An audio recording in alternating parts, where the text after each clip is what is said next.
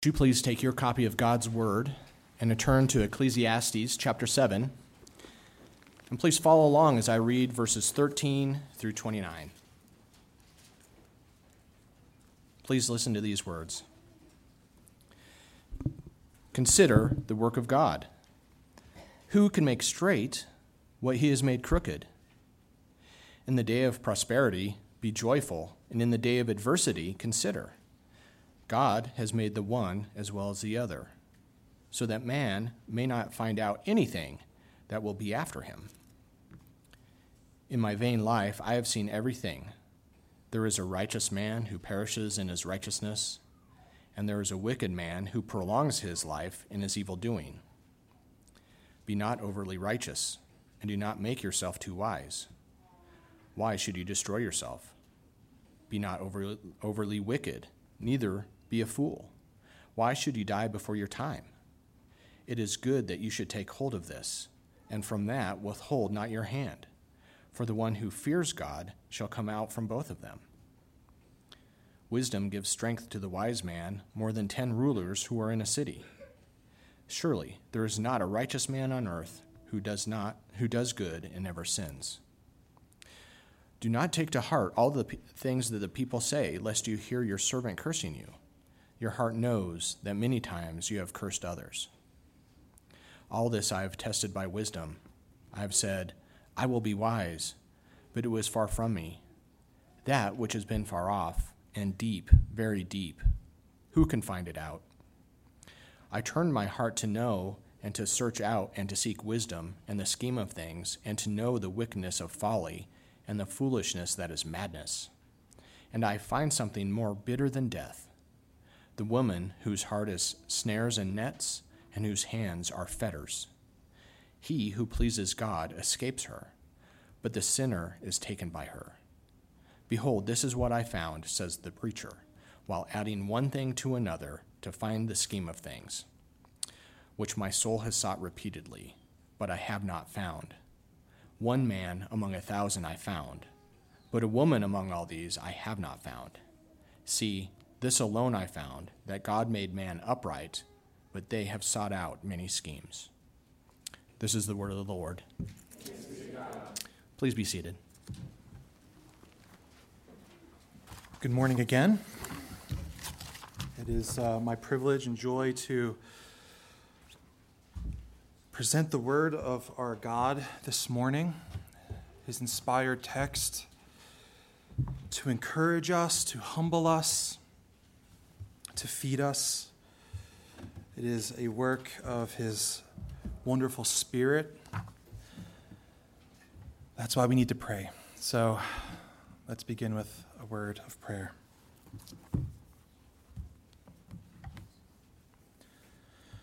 O God, most high, most glorious, the thought of you, when we consider you and your works, it cheers us, Lord. We toil throughout the week, Lord. We work. We are troubled and weary and distressed, but you are at perfect peace always. Your designs cause us, Lord, to turn to you, to need you. This world is a crooked place, and we feel it, Lord. But by your sovereign hand, we have a God who is in control, who is never surprised about the future, but in fact is the author and perfecter and the worker of all things for your glory and for our good. I pray that we can come to believe that, understand it deeply, and it be a source of joy in the times of prosperity of our lives and in the times of adversity, Lord. Help us in this moment, Lord, to be near to you, our great shepherd.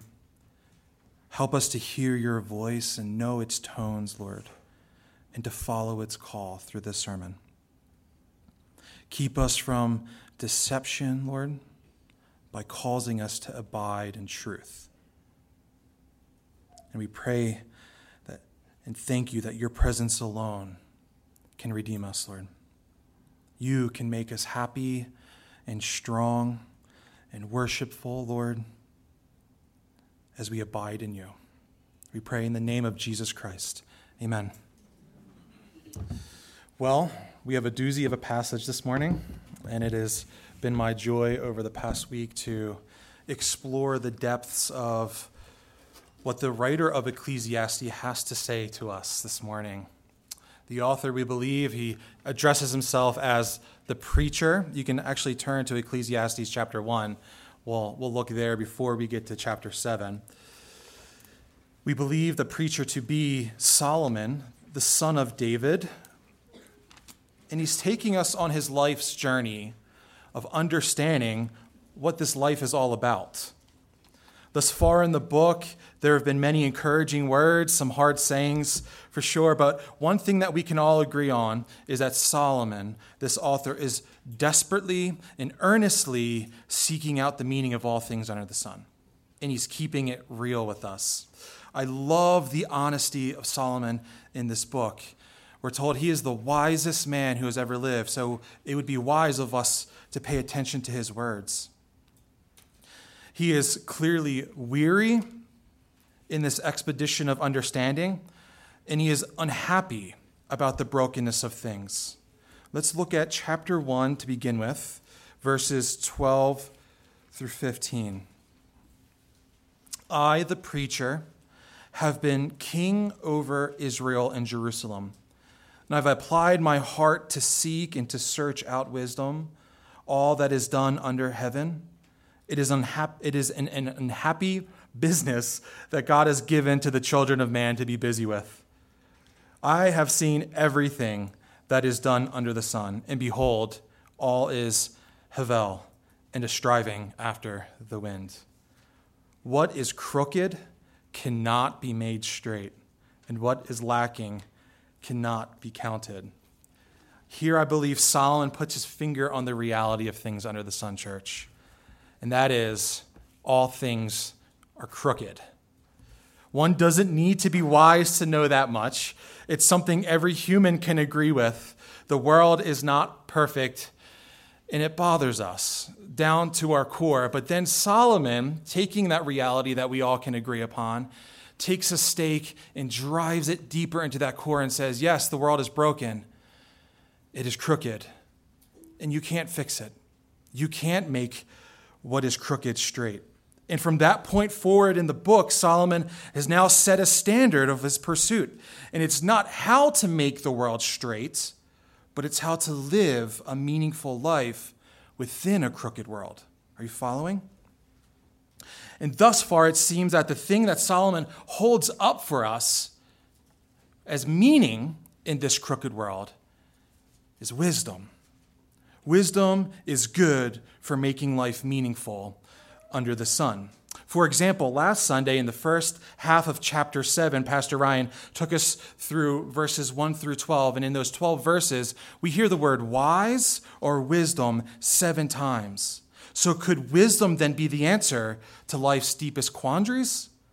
Now, if you were expecting the rest of the book to go this way, that wisdom is that answer to one's life, best life now, as you could say, then Solomon and I are here to immediately pivot that notion. I'm sorry to say, because as great as wisdom is, it is not the ultimate fixer under the sun. What we will find in our passage today is that wisdom has its place, but to live a life of understanding, one that will lead to joy, a life that will lead to meaning in hard times, is to, and pay attention, it's to keep God's providential hand, his mysterious work, as a true foundation from which we build wisdom upon.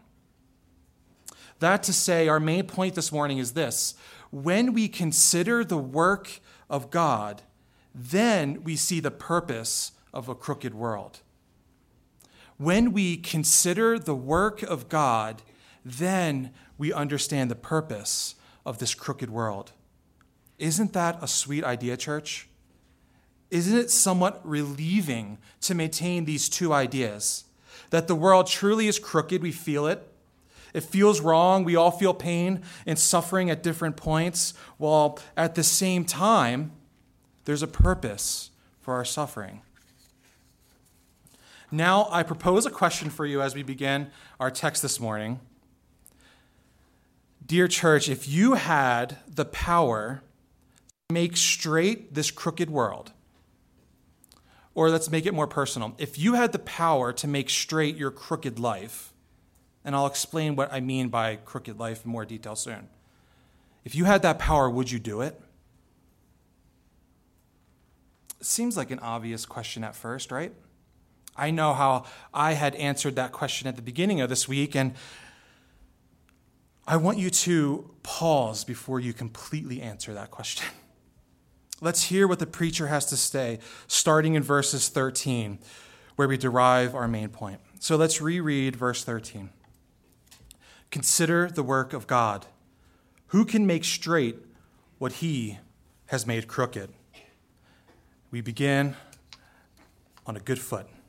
Consider the work of God. Is there any better work, church, that we can do this side of heaven and then into eternity to consider the work of our sovereign, perfect, and good God? To use the minds that he fashioned by his creative word to think of him? To think about what he has done in this world? With the psalmist in 107:43, we declare together and agree, whoever is wise, let him attend to these things. Let them consider the steadfast love of the Lord. Let us consider the love of the Lord. And that word consider, that first word we read, it literally means to see. Not so much ponder, but to literally see. Slow down, stop, look around, see what the hand of God has done. And what he has done, and we cannot change it. And what we come to understand next is that God is truly sovereign in all of his working. We read, who can make straight what he has made crooked? This should take you back to thoughts of chapter 1 that we opened up with when Solomon stated what is crooked cannot be made straight. But then he takes it another step. He goes a little bit more deep. He says that without exception, without mistake, without misunderstanding, that the crookedness is the work of God. For he is sovereign over this creation. What does this do to your heart when you read this? What are you thinking now as I'm saying it? Do you feel squeamish? Do you feel uncomfortable? Does the thought that God's will playing any role in your suffering at all make you cringe? Or can you say with Job, the Lord gives and the Lord takes away. Blessed be the name of the Lord. It is his sovereign work.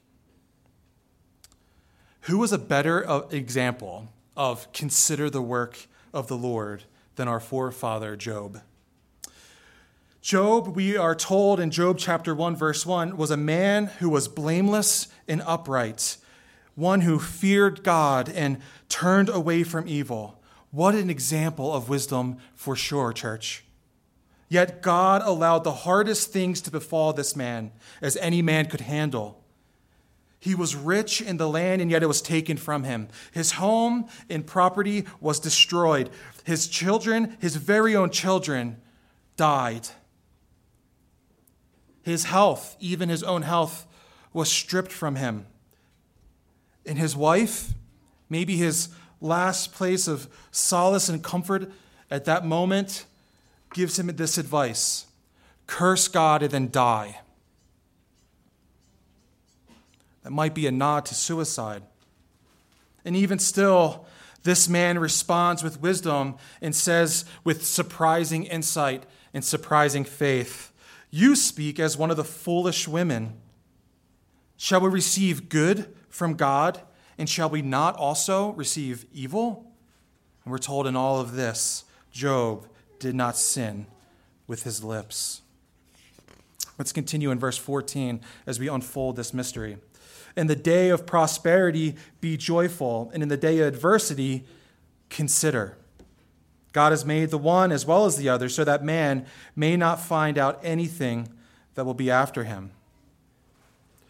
So we can be sure that there will be days of prosperity and days of adversity, but both are the work of God in our lives.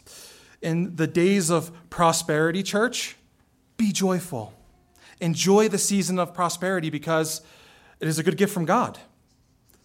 One of the great themes of the book of Ecclesiastes is this: the enjoyment of God's good gifts. I've loved that in this sermon series so far. I think of the sermons on chapter 3 when we read and Ryan preached to us that God has made everything beautiful in its own time.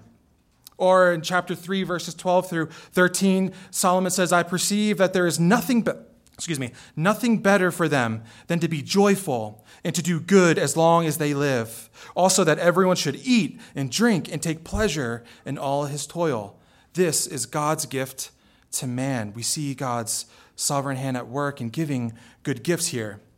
We're told to laugh, love, celebrate, make friends, fill the earth, for these are gifts from God to his creation. And in those seasons of prosperity, continue to pursue the Lord joyfully in prayer and worship. Love him with all your mind, soul, heart, and strength. But there will be days of adversity, and he tells us to consider. And here's that word again, consider. Again, we are told to face the truth that as much in the days of prosperity are a divine appointment from God, the days of adversity too are a divine appointment from that same God. So I encourage you, church, allow good theology to do its work in your life. On the day of suffering, stop, reflect, and know that God is in control. But it's even more than that, church. It's even more than the fact that God is in control, we're told, because he's in control of it, but he also has a purpose in it. Thomas Boston was a Scottish pastor theologian. He lived from 1676 to 1732, and he was no stranger to suffering. Listen to some of this. During his childhood, Thomas Boston's father was imprisoned for holding fast to Puritan principles. And as a child, he would go to the prison and he would lay down next to the bars for long periods of time to keep his lonely, isolated father company. As an adult, he buried 6 of his 10 children. And honestly, the stories behind some of them are just heart-wrenching.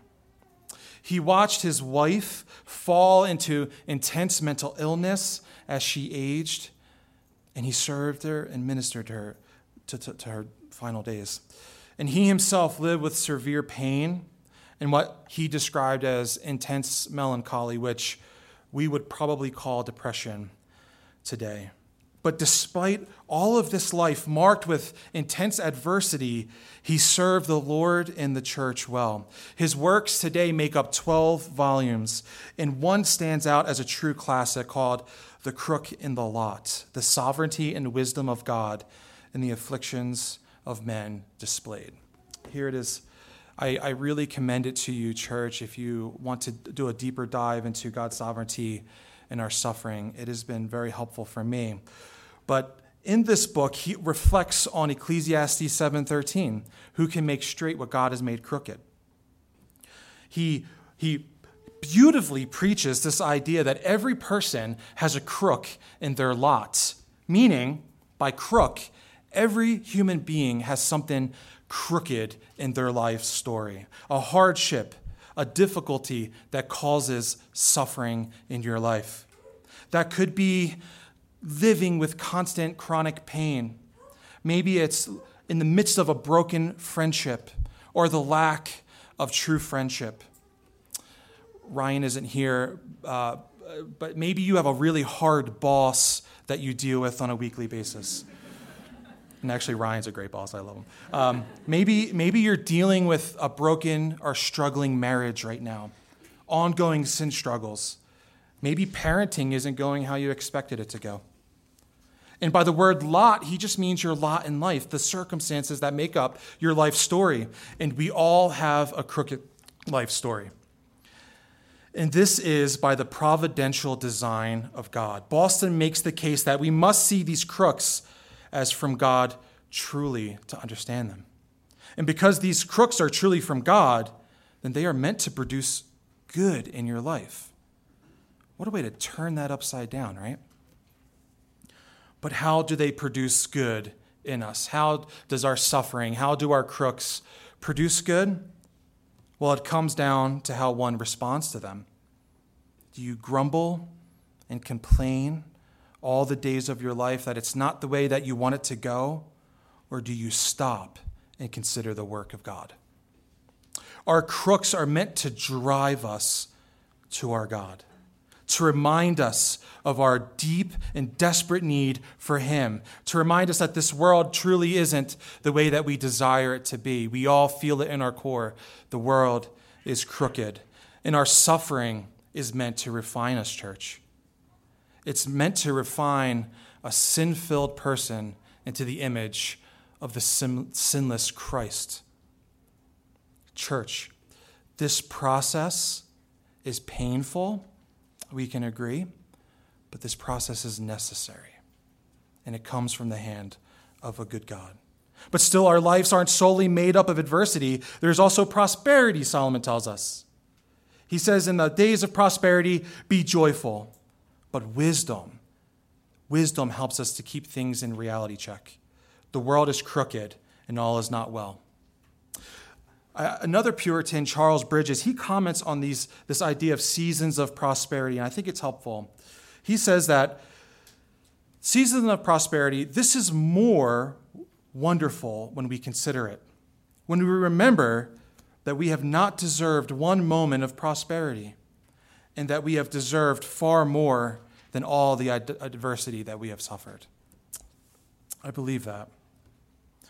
And we continue in verse 14 where it says, God has made the one as well as the other so that man may not find out anything that comes after him. See, wisdom, again, keeps us in check here because wisdom has limitations. It can guide us into living within the holiness of God. It can protect us from the consequences of foolishness. But wisdom cannot do what faith can do. What wisdom, considering if we could take all the wisdom of the world and squeeze it into the mind of one man, he would still not know what tomorrow will bring. Man cannot find out anything that will come after him, Solomon tells us. God gives, God takes away, and God keeps us in the dark. But he does it with reason, we're told. We wake up one morning and have an expectation for our day. We make to-do lists and schedule things out, and then unexpectedly, we get that call, and everything else takes a back seat. At the beginning of the year, we make resolutions, and we have hopes and goals and dreams, and maybe you start the year with 3 kids without expecting to have a 4th, and by the end of the year, you have 4 kids by God's good providence. We're having our 4th, but it was planned. See, wisdom serves us well today. It serves us in the moment, though. And we can gain wisdom by looking at the past. We can gain wisdom by looking in God's word, but it will not tell us the future. The future, though, is fully in the hands of our God, and he alone knows what tomorrow will bring. Praise be to him who holds our future for our good. And he holds our future, our affliction, our prosperity for our good. Now, if we're unable to make straight what he has made crooked, how then are we to live, church? The preacher now instructs us to be careful with the traps that mankind creates for itself. And I'll provide 3 paths that I see Solomon bringing to light in his text. The way of the self-righteous, the way of the reprobate, and the way of the repentant. 3 paths that we can consider. Let's read a larger portion of our text that's starting in verse 15. Solomon says, in my Havel life, I have seen everything. There is a righteous man who perishes in his righteousness, and there is a wicked man who prolongs his life in his evildoing. Be not overly righteous, and do not make yourselves too wise. Why should you destroy yourself? Be not overly wicked, neither be a fool. Why should you die before your time? It is a good thing that you should take hold of this, and from that withhold not your hand, for the one who fears God shall come out from both of them. In Solomon's short life, he shares some of the crookedness that he observes. The righteous person dies early. The wicked person prospers and lives long. How frustrating. How seemingly backwards things seem. And we feel it.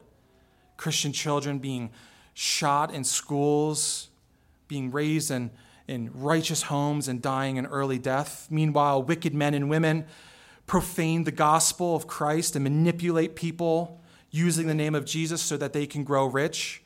They live these long lives, and in their old age, they continue to build wicked kingdoms on earth.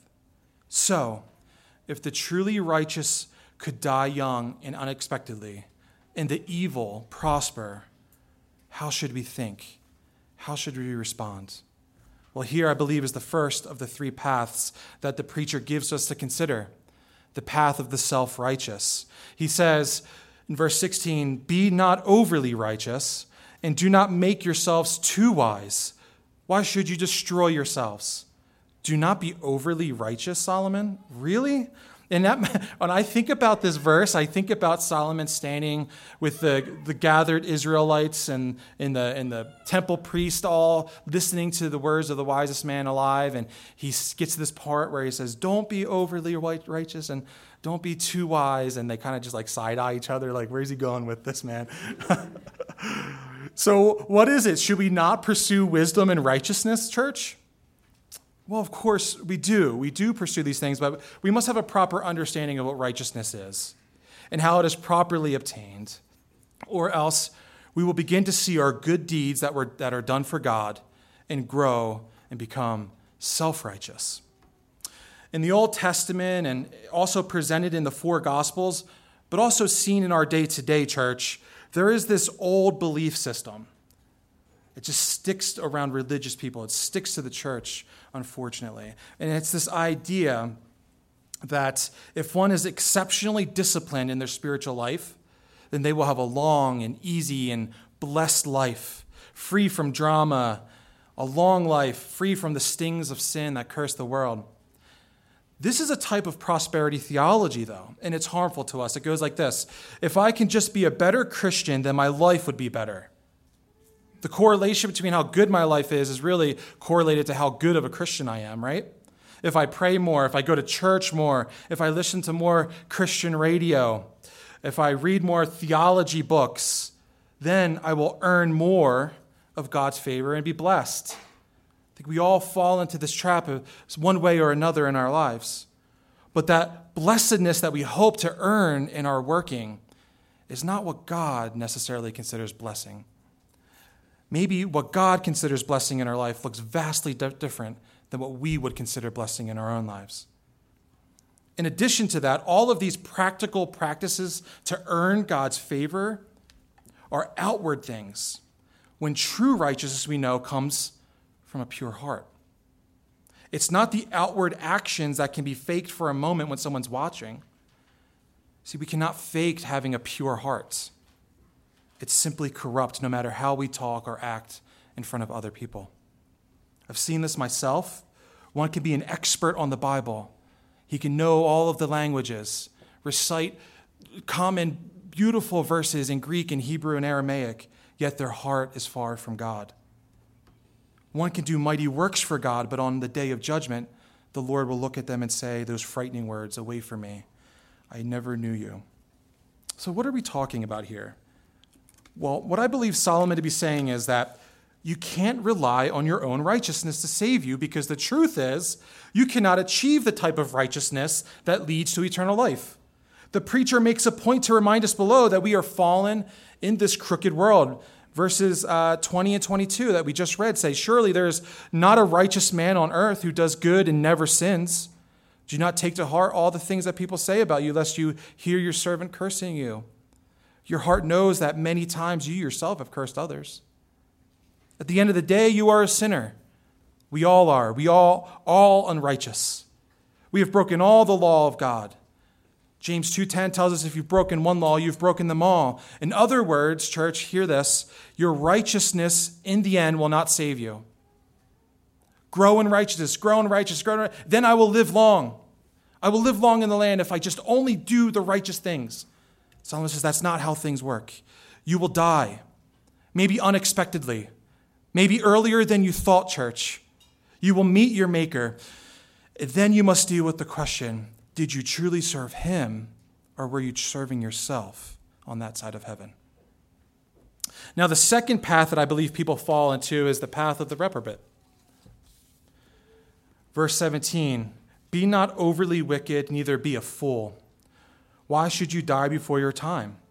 This is the path of the reprobate who says in his heart, if the future is unknowable, then how can we truly know anything? What is truth? Let's live for what we think is best. And then they don't pursue God with their days. It's something akin to what Paul speaks of in Romans chapter 6. The Romans considered that if God is glorified in saving me through my sin, then maybe if I continue in sin, God will receive more glory. Flawed thinking. Paul says, what shall we say then? Are we to continue in sin that God's grace may abound? By no means. How can we who died to sin still live in it? Jesus is the perfect teacher and illustrator of these things. In my opinion, and I hope it's yours as well, Jesus is the perfect preacher. And he shares a parable that demonstrates the foolishness of these two paths, the self-righteous and the reprobate. In Luke chapter 15, Jesus shares this well-known parable called the parable of the prodigal son. For the sake of time, I'll just paraphrase what Jesus says, but you can turn to Luke 15 soon and know the story well. It will serve you well. The story goes something like this. There's a younger brother, a younger son, who goes to his father and says, basically, I can't wait for you to die anymore. Can I just have my inheritance now? The father looks at his son and he gives it to him. He gives him half the share, and the son takes it and he runs off with it. He goes to another land and he's prodigal with his inheritance. He lives lavishly and spends it all like a fool. He's broke. A famine, we're told, hits the land. He has no hope but to then become a servant himself. And he starts to work at a farm tending pigs. And pigs in this culture are the lowest of the lows. So he's in a pretty bad position if he's working with pigs. And we're told that not only is he working with the pigs, but he's beginning to take their food because of how desolate his life has become. And then he has this realization, my father is still wealthy. In fact, as I recall, his servants were living much better than I'm living as a servant. What if I go back to my father and work as a servant for him? But what will I say to him? All right, this is what I'm going to say. Father, I have sinned against heaven and I sinned against you. I'm no longer worthy to be called your son. Would you take me to be your servant? See, the servant feels the deep crook in his lot. Granted, it does seem like he has caused his own crook, and he has, but regardless, the crook is used for a purpose. The son is that path of the reprobate. He wickedly desires to live apart from his father and to waste what he has given on earth. He was overly wicked and he was overly foolish, as Solomon tells us, by not saving his money for the day that the famine would come. And then we're faced with the picture of the father. While the young son was still a long way off, coming up the road, the father sees him. And we're told he has compassion on his son. And he leaves his home and he runs to his son and he embraces his pig-stained body and kisses his filthy, muddy face. He yells to his servant, "Go, get a new robe for my son. Go, get a ring for his finger. Get sandals for his feet. For my son was dead and is alive again. He was lost and is now found." See, the father's love for the son was undeserved. Amen? This is a picture of that lavish grace that the father has for his son who returns home. But that's not the end of the story. There's another scene, another son that we're faced with here called the older son. Now, the older son has stayed home and he's working in the field, and he hears this festivity that the father said, go get a fattened calf, butcher it, it's time to celebrate. My son's back. And as the son hears these festivities, he comes in and finds out what actually is going on. He hears, oh, my brother came back and my dad's throwing a party for him. He gets angry and he refuses to go to the party. The father realizes that his son never showed up. And again, the father leaves his home and goes out into the field to find and bring his son back home. He entreats his son, please come join the party. But this is where we find out why the older brother is so angry. He says, Father, I don't get it. Haven't you seen me serve you so well all of this time? I show up to work every day. I do everything you tell me to do without grumbling and complaining. I have been an excellent son. I didn't take your stuff and wish you dead and leave, yet you never threw a party for me. But the father responds, the party is fitting because the son who was once lost is now found. The son in this picture, the older son, is the picture of the self-righteous path, the self-righteous person. He did all the work. He showed up at church. He showed up at work every time, but all the while his heart was far off. He didn't serve the Father because it brought him joy. He served the Father because he was expecting something in return. And in the end, his heart was found out. See, in this parable, Jesus was speaking to the religious rulers of his day who acted religiously before others. They dressed a certain way and prayed loudly so many people could hear them. But when the Son of God was just inches from them, they rejected him. They didn't really want God. They could have reached out and embraced him. What they really wanted was the praise of man. Now in this story, we see the younger brother return, but did he truly repent? We're not really told. And we see the older brother be self-righteous and be addressed by the father, but did he repent? Well, again, we're not really told. But what is sure is that we must beware of both extremes in our lives. And trust me, we all fall into them periodically. Amen, church? And verse 18 then wraps up this section when it says that it is good that you should take hold of this. For from that withhold not your hand, for the one who fears God shall come out of both of them. And here we see that third path, the path of repentance. The one who fears God shall come out of both of them.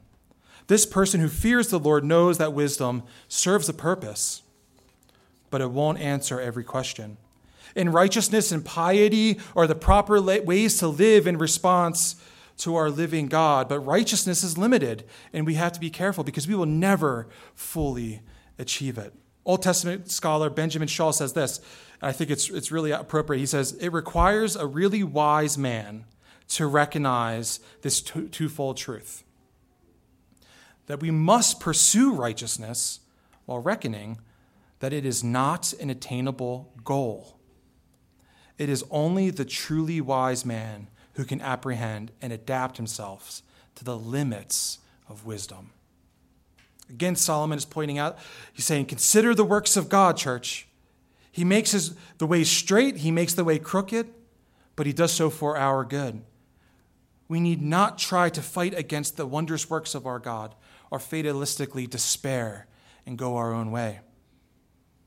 Now, verses 25 through 29, which are the last portion of our sermon this morning, really begin a new section of thought on the problem of sin. But I think that we're able to tie this back into everything we've considered thus far. Let's read verses 25 and 26 together. I turned my heart to know and search out and seek wisdom in the scheme of things, and to know the wickedness of folly and foolishness, that is madness. And I find something more bitter than death, the woman whose heart is snares and nets, whose hands are fetters. He who pleases God escapes her, but the sinner is taken by her. Again, Solomon keeps it real with the audience, right? We must assume that he is truthful when he tells us that he has sought out wisdom. He has sought out wickedness. He understands foolishness, and he's discovered something. Heed your ear to this wise man's words. He says he's found something more bitter than death itself.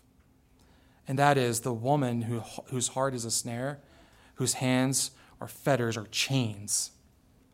It is the man who pleases God and escapes her, but the sinner is taken by her. Now, what are we to understand about this text? Does Solomon have a specific woman in mind? Is he speaking of women in general? I don't think so. The scholars that I've read agree that we should read this in light of Proverbs in the background. So turn to Proverbs chapter 9. I think it'll be helpful because we're seeing more and more of Solomon's wisdom put on display. Note chapter 9, verse 1. Wisdom has built her house. So at the beginning of the chapter, we see a woman being described as wisdom. And down on verse 13, we see the woman of folly. Let's read that. The woman of folly, she is loud. She is seductive and knows nothing. She sits at the door of her house. She takes a seat on the highest places of town, calling to those who pass by, who are going straight on their way. Whoever is simple, let him turn in here. And to him who lacks sense, she says, stolen water is sweet, and the bread eaten in secret is pleasant. But he doesn't know that the dead are there, and that her guests are in the depths of Sheol. Here Solomon writes of woman folly. She's a metaphor of foolishness, of course, and she is out there ready to capture anyone that she can. She is a seductress, a prostitute that profits from your lustful failure. She is a thief of your joy, and she is a thief of your wisdom. And she distracts you from searching out wisdom and fearing God. We're told she is loud. She sits in your way, calling out to you. You will hear her on your way of life. She is seductive. She is visible. You will see her in your vision on the way that you go. Let him come in here. Come into my home. Lay on my bed. I will give him what he thinks he wants. But what is the brothel of this world under the sun, church? Well, it's the opposite of fearing the Lord. It is the pursuit of knowledge for self-gain. It is the pursuit of materialism, that it should give you a purpose and satisfy you. It is finding acceptance among the people of the world with the hope that it gives you the community that you truly desire between yourself and God. Church, take heed to the wisest who's ever lived. He has searched and he has found foolishness to be tempting. And living in the chains of foolishness is more bitter than death. But there is a way to escape her, he tells us. The one who lives on the path of repentance, the one who pleases God, escapes foolishness. Let's continue in verse 27 as we go back to chapter 7 and conclude our portion of Scripture this morning. Behold, this is what I found, says the preacher. While adding one thing to another, I find the scheme of things, which my soul has sought repeatedly, but I have not found. One man among 1,000 I found, but a woman among all of these I have not found. Okay, how is he going to handle this passage? Well, I think what's going on here is, let me say it in the negative. What I think is not going on here is that Solomon is not a misogynist. I don't think that's the case because we have so much of his writing that speaks the opposite. Consider Proverbs chapter 9 that we just read. The first half is a picture of women as wisdom, and he also pictures women as foolishness. So he's not trying to downplay womanhood.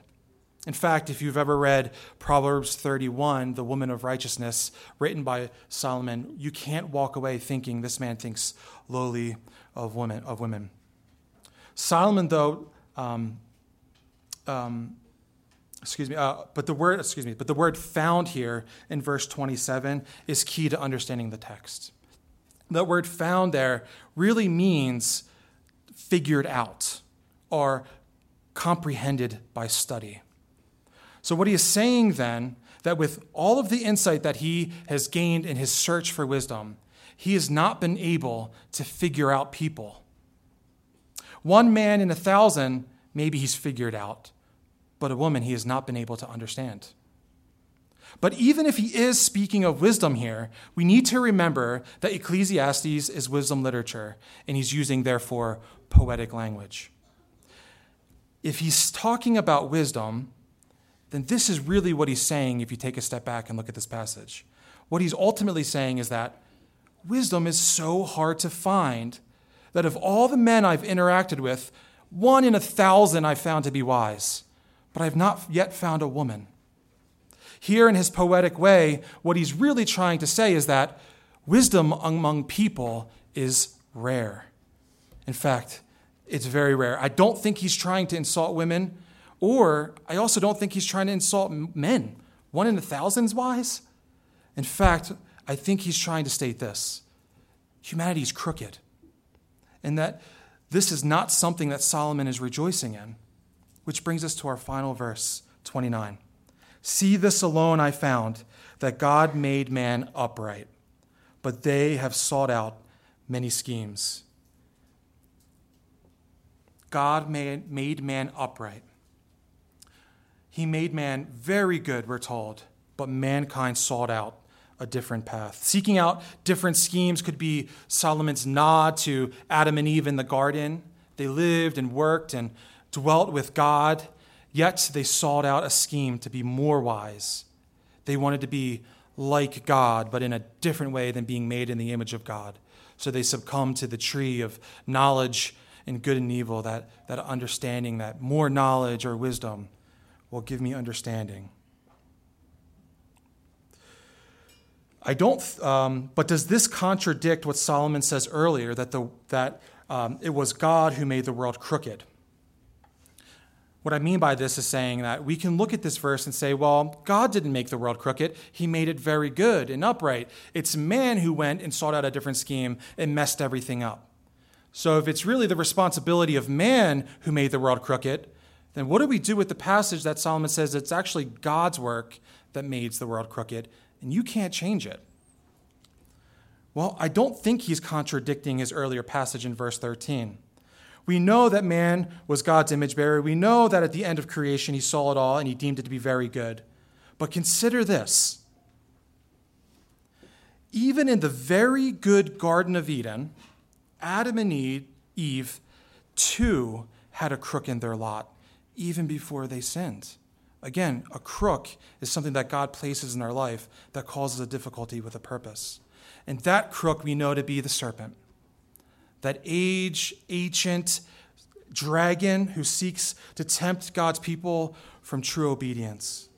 God's sovereignty over the crook in your lot. He's sovereign over crooks in every person's lot. So consider the work of God, because who can make straight what he has made crooked?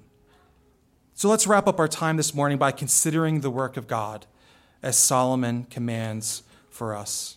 For we want to be wise, right, church? So back to Thomas Boston. This is what he says about the crook in your lot, church. As to the crook in your lot, God has made it, and it must continue while he will have it be so. Should you ply your utmost force to even it out and make it straight, your attempt will be in vain. It will not change for all you can do. Only he who made it can mend it or make it straight. So I'm going to leave you with 2 points of encouragement, and they are quick. 2 final points of encouragement. First, I want to ask you the same question that I asked you in the beginning of the sermon. Do you remember what I asked? If you had the power to make the world straight, if you had the power to make your crooked life straight, would you? Would you change God's will from eternity for your life?